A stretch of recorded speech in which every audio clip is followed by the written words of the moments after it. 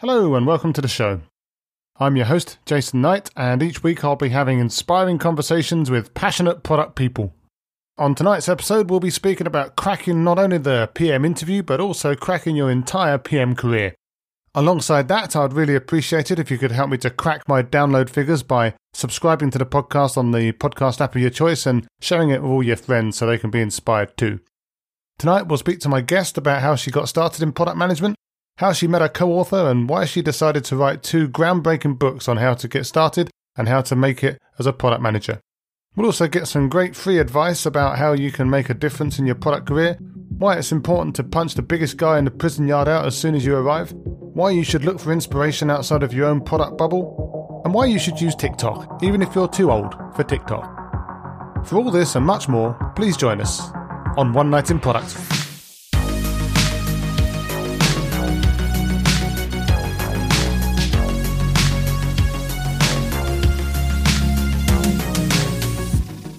So, my guest tonight is Jackie Bavaro, passionate product professional who started out at Microsoft before tearing it up with Google and was then the first product hire at a little-known productivity startup called Asana.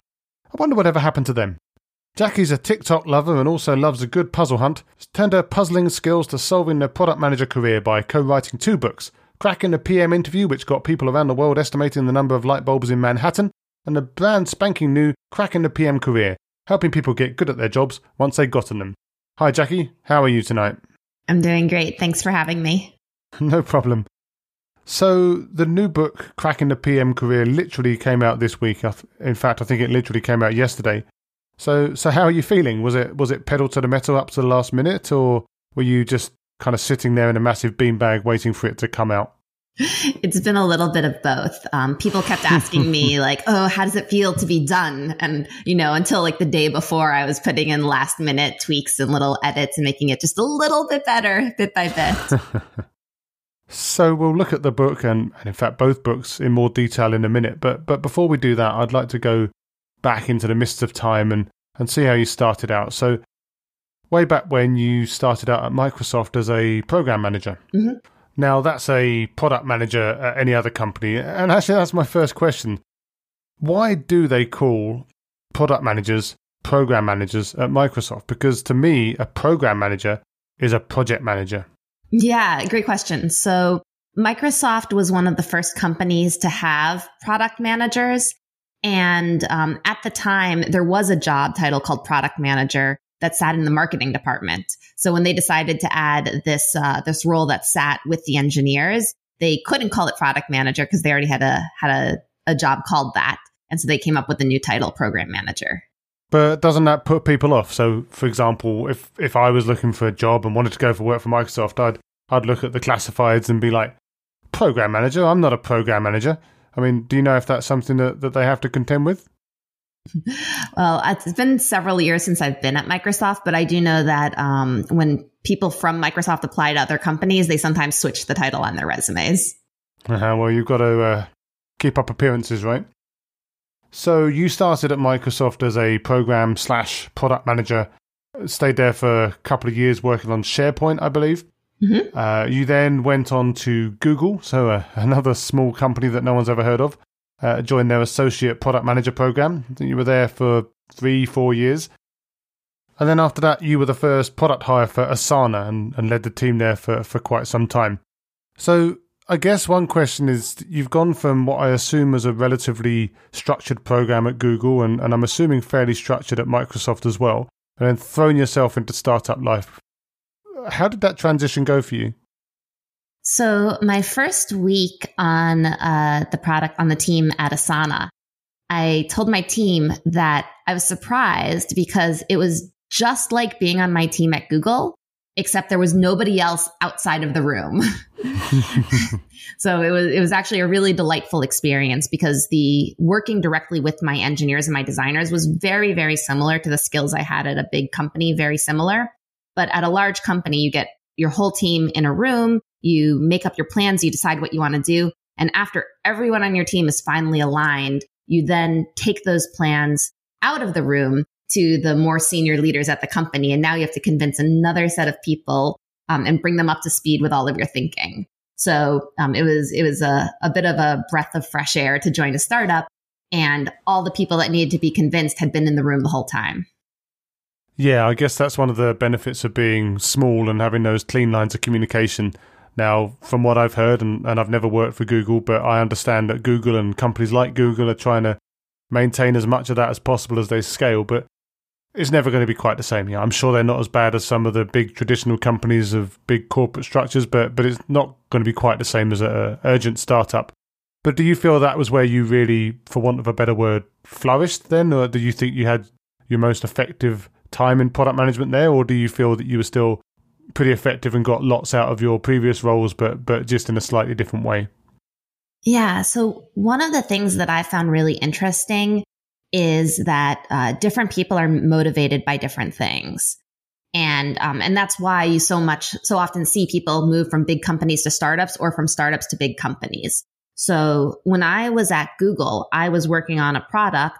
I was working on Google Search. So there were, 1 billion users, and the queries that I was responsible for would touch, maybe hundreds of millions of users. So I was having a gigantic impact in terms of number of users. But the type of impact that I was having at the company, I was helping people find a specific type of search result a little bit faster. If you add up all the seconds I saved people together, it's, millions of years, which feels great. But if I think about any particular person, I didn't really change their day. Their day wasn't really that much better because they got their search results faster. And so for me, that kind of impact wasn't as exciting for me as moving to a product with many fewer users. But those people who did use the product felt like it had changed their whole lives. We talked to customers who had been struggling at work because of challenges in their personal life, taking care of a sick family member. And when they discovered Asana and started using it for project management for their marketing team, they were able to be more productive at work, even with additional time spent taking care of their relatives. And that kind of large impact on somebody's life, for me, was incredibly motivating. Yeah, it's that whole thing about trying to make a positive impact in a really big way. And actually one of the itches that I'm still have in my mind that maybe I can scratch one day is maybe working in like ed tech or health tech and making a really positive impact maybe one day. But before all of that, before you became a product or program manager, how did you get into product management in the first place? It was a bit of a surprise for me. So when I went to college, I majored in computer science and economics. And I thought I would grow up to maybe work in some kind of an office, and I would be the person who knew how to code, and I used that to automate part of my job and seem like I was a really good employee. So I didn't have a very clear picture of what I was going to do, but I'd never heard of product management. And when I was looking for jobs, I at one point applied to all of the coding jobs that I could find, all of the different engineering jobs. And while I was, waiting to hear back from them, which I don't think I ended up hearing back from any of them, my friend said, Jackie, you should apply to the PM internship at Microsoft. And I said, I don't think I can be a manager. I'm a sophomore in college. And he said, you're not managing people, you're managing the product, or maybe the program, he said. And he's like, just go apply. And he said a little bit. I was like, well, what do you do? And he said, oh, well, you write white papers. And I was like, well, what's a white paper? And he tried to explain it. So I really went for the interview having no idea what the job did. And it was through the interview questions that I got asked that I started to form any idea of what the job was itself. I was like, I guess you have to do kind of job where you estimate how many light bulbs there are and how to design, this kind of thing. And I loved the questions. I thought they were kind of like the kind of brain teasers, I would love to solve, on my free time. So I was very excited by those questions. And so that made me want to take the job. And do you remember the estimation question you were asked in that interview, what you were specifically asked to estimate? I do, but I wouldn't give it away on the podcast because I'm not sure if hiring manager still uses that question. Fair enough. So you were the head of product for Asana? Yeah, head of product management. Head of product management. So what's the difference between head of product management and the head of product? Yeah, the difference is that head of product includes responsibility for designers and user researchers as well. Okay, so you were more responsible for the execution and managing the PMs and the product strategy. Mm-hmm. Okay, fair enough. But you're not listed as head of product management anymore. Mm-hmm. So you're now listed as an advisor. So does that mean that you've basically parted ways with Asana and are just advising them on an ad hoc basis, or are you advising lots of companies? I mean, I'm assuming you've got lots of additional work to do now with writing books and promoting books and publicizing books, but how does that work? Yeah, I've been picking up advising a few companies, and I left about a little bit over a year ago, decided to take some time off, and then spent most of my time writing this new book. Yeah, and we'll go into loads of detail about that book in a minute, but before that, let's go back to 2013, when you and Gayle McDowell wrote the first book, Cracking the PM Interview. First question, how did you meet Gayle, and why did you want to write a book with her? So to kind of back up a little bit, there was a time when I was at Asana, and I signed up for an email mailing list from a life coach. And she sent this amazing worksheet that basically said, think about, what would you be doing if you could be doing anything in the world, if you never had to work for money again, if you could do anything you wanted? And she's like, write that down. And then she says, how would you feel if you had achieved that? And write that down. And then she said, write down what's one little step you could take today that would move you in that direction, that would help you feel the same way that would feel, or that would help you work towards that longer term goal. And so when I went through this, I was thinking, I would love to help more people become PMs. I would love to maybe do a product manager school, or start teaching this. How could I go around the world and get everybody to understand what an amazing job this is? And when I got down to, well, what's the little step I could take today? I said, maybe I could start a blog. Maybe I could start a little bit of writing about this. So that's what inspired me to start writing on Quora about product management. And I started with interview questions, partially because of my experience with interviews. So I had gotten rejected from Google the first time I applied. Ooh, ouch. Yep. And then when I joined Google, I was very quickly put on the interview loops, and I interviewed more than 100 people there. And I started to see what kinds of things influence whether somebody seemed to do a good or a bad job on the interview. And I noticed that some of it was content, but some of it was the way they communicated that content. And I thought that would be really easy to explain to people how to communicate better there. And some of it was just misinterpretation of what the questions really were getting at. So I started to think that if I could talk about what the point of the questions were, what the purpose of them was, and what kinds of structure help people do better, that I could sort of democratize product interviews, PM interviews, and help more people have a chance to do well in them. So that's where I started writing my blog. And after I had a few posts, I got a very long Quora message from Gayle suggesting that we write a book together. And I was convinced, and that's how it happened. Yeah, so Gayle wrote some other books without you, for example, Cracking the Coding Interview. So was that a book you were aware of, and she was just someone that you wanted to collaborate with because of the books that you'd seen, or how did that work? Yes. Yeah, Cracking the Coding Interview is an incredibly famous book. It is the go-to manual for anybody going for any kind of engineering role. And she I think was on her 6th edition or so of the book by then. So she is very well known in the industry. So a little bit of reflected glory then there, do you think? Yes.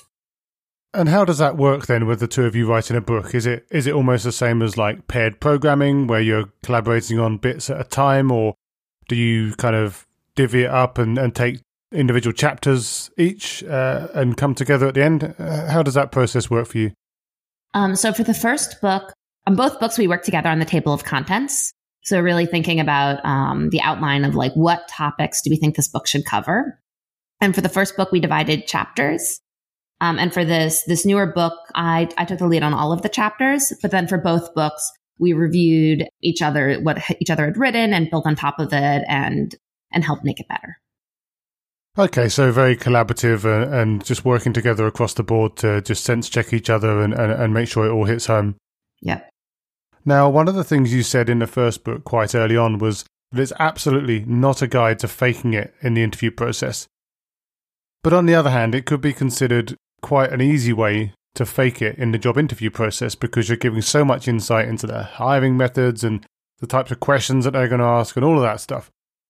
Did you get in any trouble with Google or Microsoft or any of these other places when the book came out? Did they give you any feedback or did they not really say anything? Yeah, great question. I was very nervous publishing this book. I thought that maybe I'd become an outcast among all my friends for giving away the secrets. And I got no negative pushback.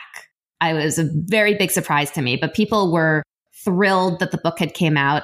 All of these people who are hiring managers also are mentors. And so they had been mentoring people and sharing this information. So people really were glad that this information came out. And I also had been worried, because as a hiring manager myself, that the book would make it so that people who weren't going to be successful PMs would pass the interviews and we would end up hiring worse people. But I found, and I heard this from other hiring managers as well, that it did not have that problem, that it actually made it a lot easier to interview people because people started giving more structured answers. And so if you have a structured answer, it's a lot easier to follow along. And so it's a lot easier to tell if the content is actually good or not.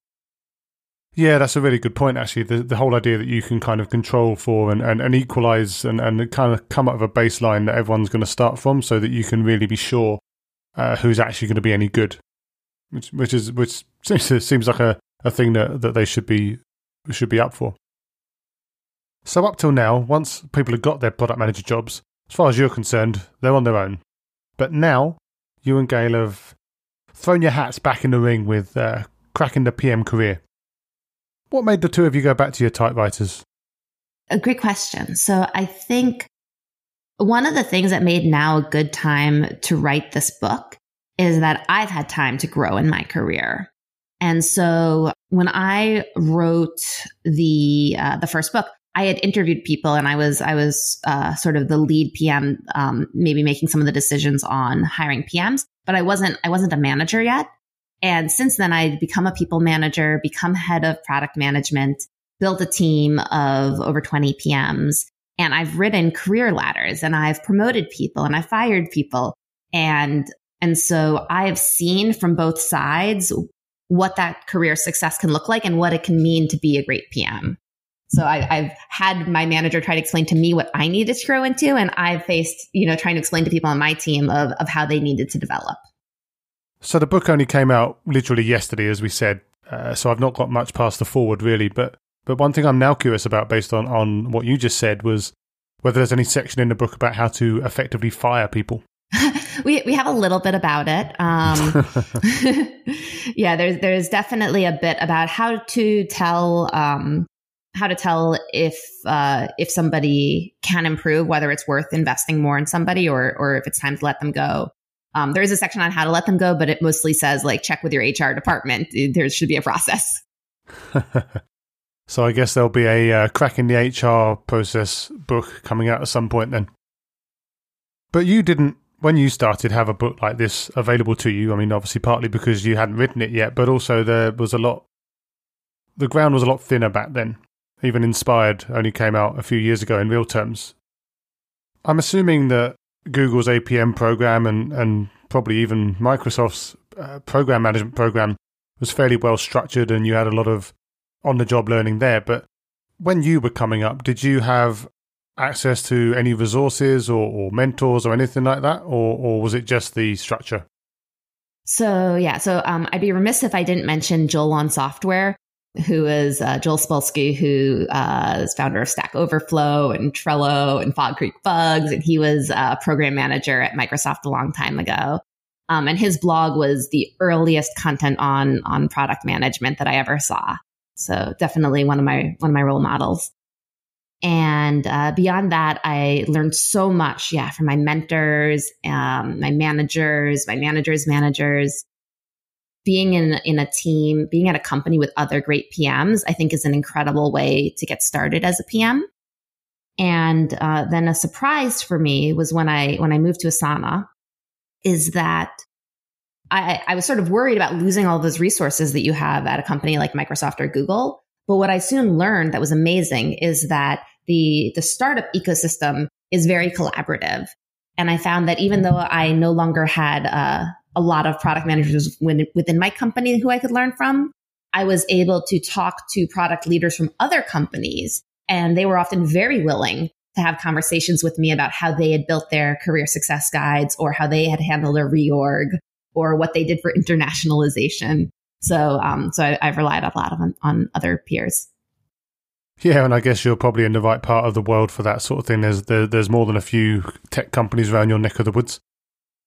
But there are a number of other books out there on product management and product management careers.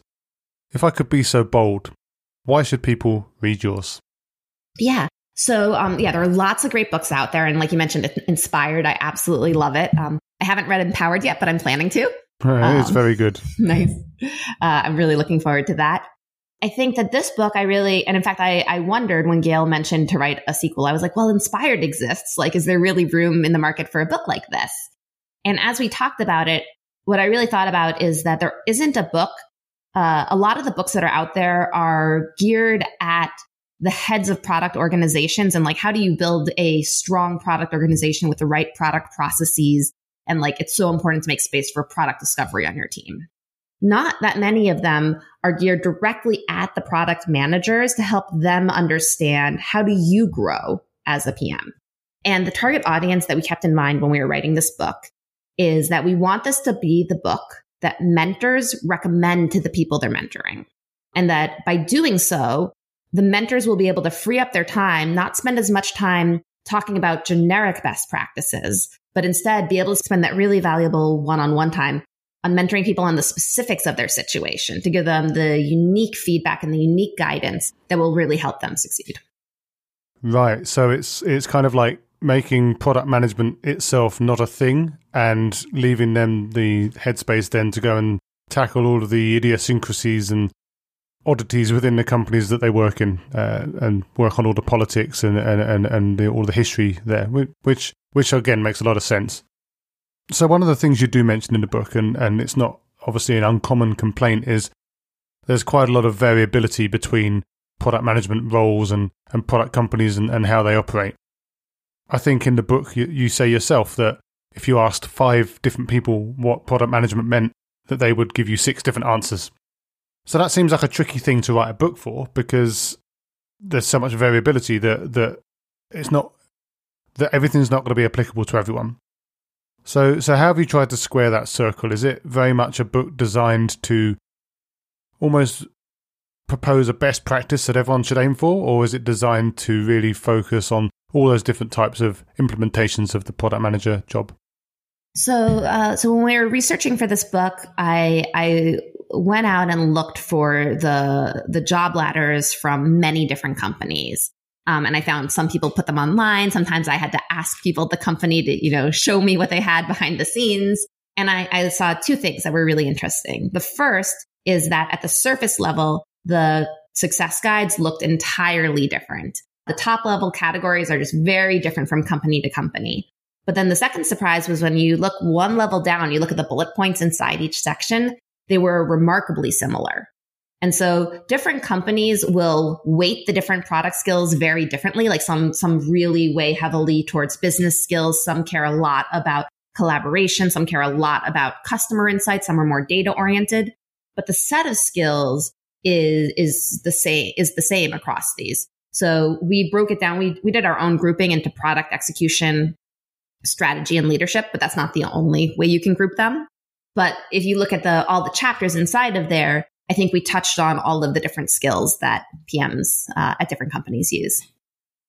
So is it the kind of book that you recommend people read from front to back, or is it more like go to the index, find what you need and use it as kind of a playbook? Yeah. So we have a little in the getting started section, we have a little bit of like, when you're short on time, what's the best way to go through the book? And so depending on your goals, there's a few ways to read through it. So for example, we have a lightning bolt to signal the skills that are used at the more senior career levels. So if you're senior PM or above, you can look for the skills that have one lightning bolt or two lightning bolts next to them. We've broken down within each skill into the responsibilities, the practices, best practices, and frameworks. And so if you're new to the job, you can read through all the responsibilities and see, like, what am I supposed to be doing? What am I responsible for in terms of, project management? Or what are my responsibilities when it comes to a launch or when it comes to strategy? Or if I'm trying to improve my skills, let's look at those practices and see, how can I develop my skills and get better and better? And what does getting better look like? Or if I'm looking for a quick framework, I can scan to that section. So I do think that it's a long book. I'll expect people to use it as a reference. Hopefully they'll use it as a reference guide and switch to the appropriate part. But I think that skimming the responsibilities and practices would be helpful. Yeah, and on that, I mean, like you say, it is a really big book. It's something like 800 or so pages. So I've definitely not had a chance to plow into it too much so far. I'll definitely get back to you once I've had a chance. But for now, it would be really good if we could just touch on a few topics in some kind of a quick fire round. Sure. One of the things I know that you cover early in the book is how product managers can really make an impact when they start a new job. So I wondered if you could tell me one key thing or the most important thing that a product manager should do in their first 90 days. Just one. Just the main one. I don't want to ruin your book or just give it all away. Pick one. I'll say, I will say get in a win early. So find something that your team has wanted somebody to do, even if it's grunt work, even if it's, hand coding a spreadsheet with, a few hundred responses, and just do something so that you show up and your team is like, thank goodness you're here. It's almost like going into the prison yard and knocking out the biggest guy you can find in the yard, huh? And another common complaint for product managers is getting sucked into the dreaded feature factory and concentrating only on delivery. What are some of the warning signs of that, and what are some of the ways that you can address that slide? Yeah. So I think that strategy is one of the most important parts of product management. And what I mean by strategy here, and I think this tends to be a major differentiator when people are moving into what at some companies will be called the senior PM role. So in the earlier stages, you might be focused on a feature. You might be told, like, launch this thing and you get it out there. And you might even be told, like, here's the goal, launch this feature and hit this goal. But at some point in your career, and the earlier you do this, the better, you move from trying to ship a great product that hits the goals that someone told you to hit to being the person who defines what goals you want to hit, what goals you think will be important for your product, your team, and your company. And one of the ways to do that is to define a long-term vision. So important part of the strategy. When I write a vision, I like to think of an infomercial in my head. So I like to think about, it's so hard to do things today. Like, isn't it tough to open up cans? And you really emphasize the pain of the pain point that people are feeling today. And then paint a picture of this beautiful future when things are better, when it's easy to open cans and all of your shirts have been bedazzled. and you get people excited about it.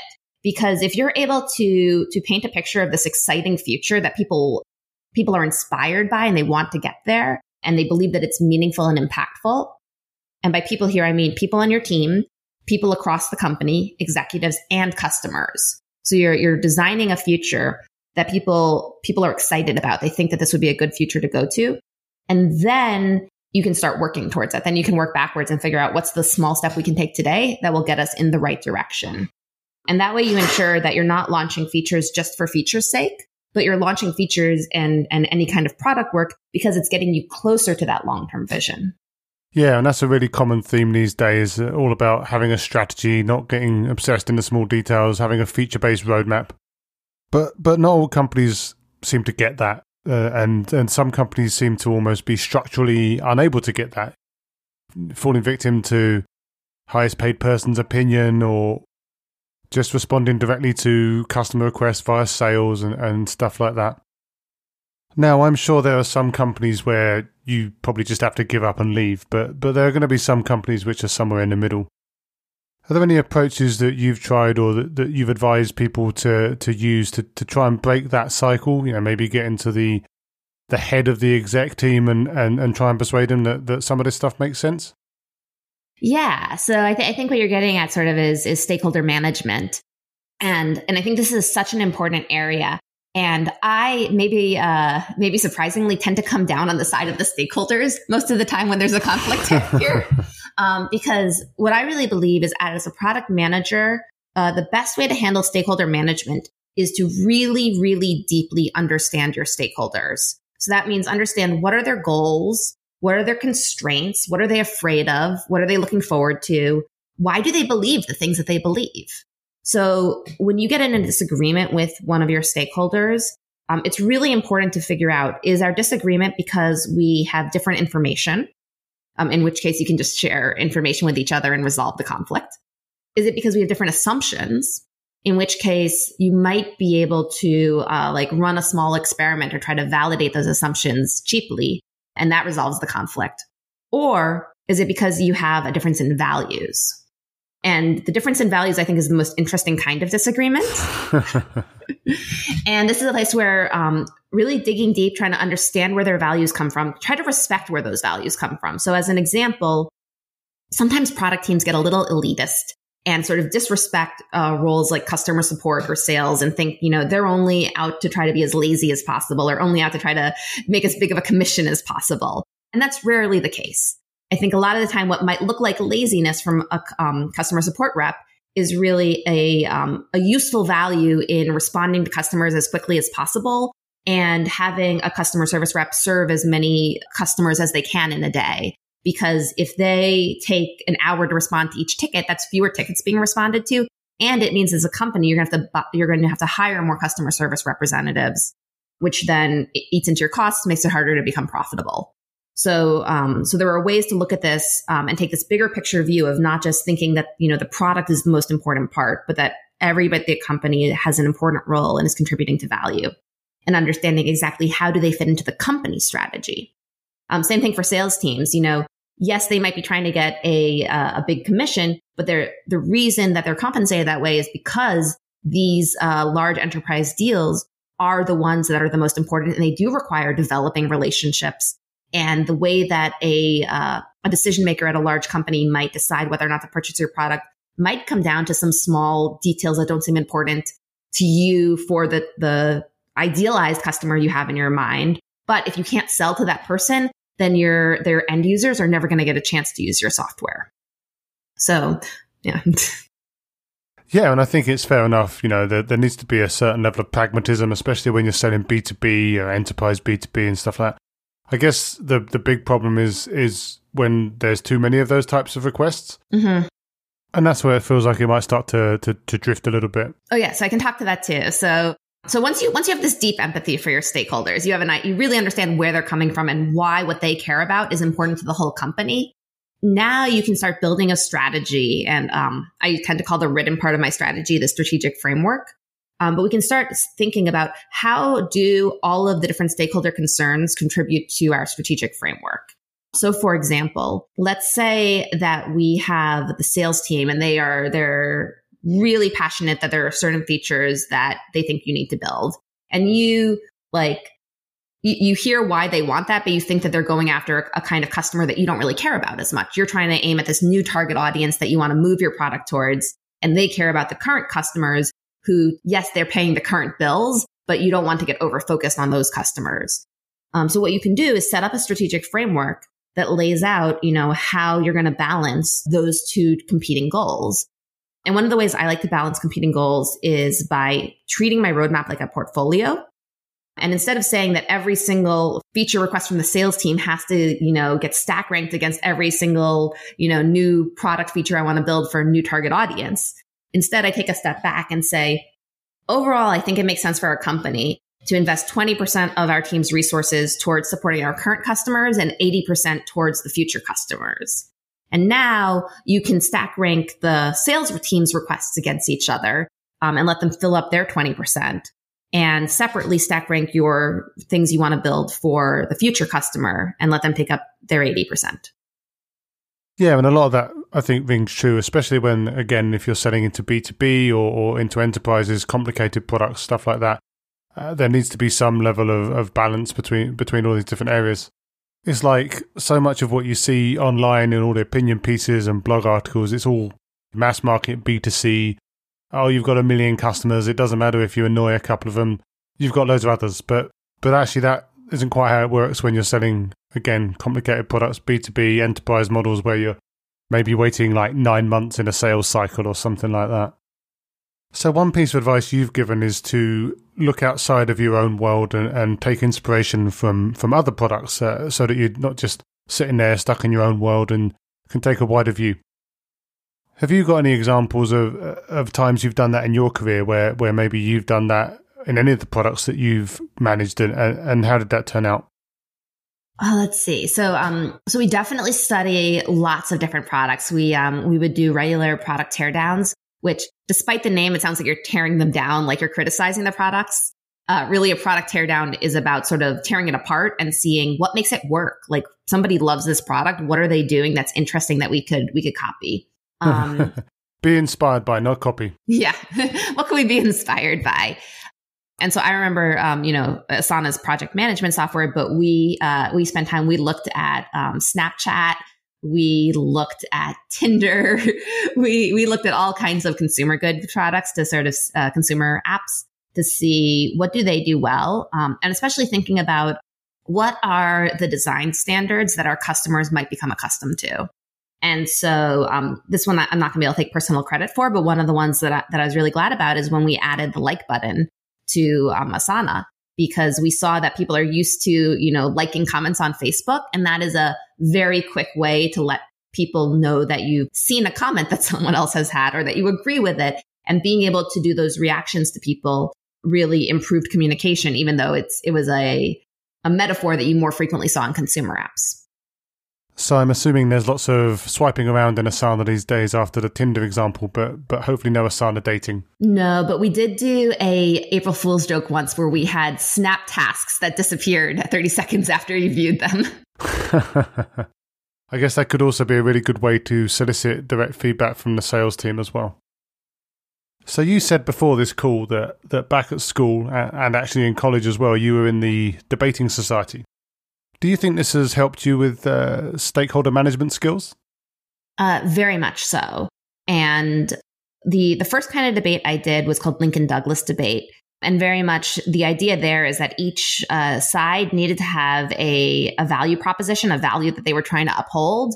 And if you cared about the same value, you had to debate whether your side or their side would be better for that value. But if you disagreed, you had to debate whether or not your value was a better value than the one they had. So you'd have, talk about constitutional right to privacy, to First Amendment right to protect a journalist's confidential source. And you say, is it more important to protect freedom of the speech or to uphold justice? So one part of it is really identifying the values and having sort of a keen ear for that. Another part is that the way that debate works, or the parliamentary and Lincoln Douglas debate works, is that you need to listen to the points that your opponent makes, and you need to have a rebuttal for those points. So as a debater, it doesn't matter how smart your arguments are for your side. If you don't hear what the other person says and respond to that, you won't win cases. And I find that listening and responding is such a critical skill for PMs. Now that's really interesting, because one of the things that I assume is that you have to have some kind of stock responses to certain types of question, because you're not going to be able to make everything up on the spot. So you might expect some questions and prepare and rehearse responses to them. And that makes me think of a section at the back of the book, which has a selection of stock phrases and what they really mean. Now, I've had a good chuckle at some of those because some of them are really relatable, but that also seems like the sort of thing that could be the genesis of an ongoing series. Is that something that you're planning to keep up to date? If I think of more ones, I'll probably add them on Twitter, but I included that because a lot of those were sort of the secret phrases I would tell people when I promoted them to management. And I'd be like, okay, great. You're going to now be sitting in a room with your report. And sometimes they will ask you something and you won't know what to say. And just like when you hear that, just take a deep breath and say like, oh, thank you. That's interesting. Let me think about that and get back to you. And just having those phrases at the ready can really help you in these put on the spot moments that PMs find themselves in so much of the time. So sit there and practice them in front of the mirror or something like that, right? Yeah. Now, you also said that you really love TikTok. Now, I'm a bit too old for that sort of thing, but what is it you specifically love about TikTok? And based on your earlier infomercial discussion, should we expect to start seeing some infomercials on there from you soon? I've sort of been thinking about, once I'm done with all the book promotion, if maybe I should start doing some TikToks. But I love it, especially, and I would recommend to anybody. I'm also too old for TikTok, but I would recommend to anyone who's too old for TikTok to try out the app. The thing that I think is so special about it, and I actually use this as an example of studying other products and how they can be great. So YouTube existed for a long time. And Reddit has existed for a long time. And so YouTube has user-generated videos. And Reddit has a home screen that is algorithmic, but you don't need to log in to access it. So when you first show up, you can just start interacting with things and you'll start getting good content. And YouTube combined those two to give you an algorithmic screen of videos. And because it's videos and they can tell just by how long you spend watching a video, even if you do nothing else, what you like and what you don't like, their feed very, very quickly learns what kinds of content you like and don't like. And so, within 5 minutes, you're getting content that is incredibly delightful and incredibly tailored to your particular interests. And so it can be very fun, whether you end up, learning about sourdough bread baking, or my TikTok is filled with interesting linguistics facts right now. So you can get very niche, interesting content very quickly. Yeah, so my YouTube feed is primarily filled up with Sopranos clips at the moment, which seems to be a bit much. It's like it's not really recommending me anything new. It's just stuff that I've already watched, so they could definitely do with some work on that, I think. I did a little bit of time at Google working on video searches. So specifically, like if you search on Google and when should we show you a video search, one of the things that I was really impressed with TikTok is how they handle recency. So when Hamilton came out on Disney Plus, I very quickly got my feed entirely filled up with Hamilton clips. And a few days later, I got kind of tired of it and they very quickly, faded away. Oh, there you go. Someone's doing their job somewhere. Yeah. So the book's out now. I'm assuming you've got a packed schedule of promotional events, and you've been very kind to come on this podcast. I'm assuming that maybe you'll be going on some other podcasts. But what else have you got on? What's next in the promotional roller coaster of the book? In terms of book promotions, I've been trying to find different communities that I can reach out and talk to, and then once that tapers off, I don't really know what's next. Relax a little. Relax a little. Think about the third book. Start writing the third book.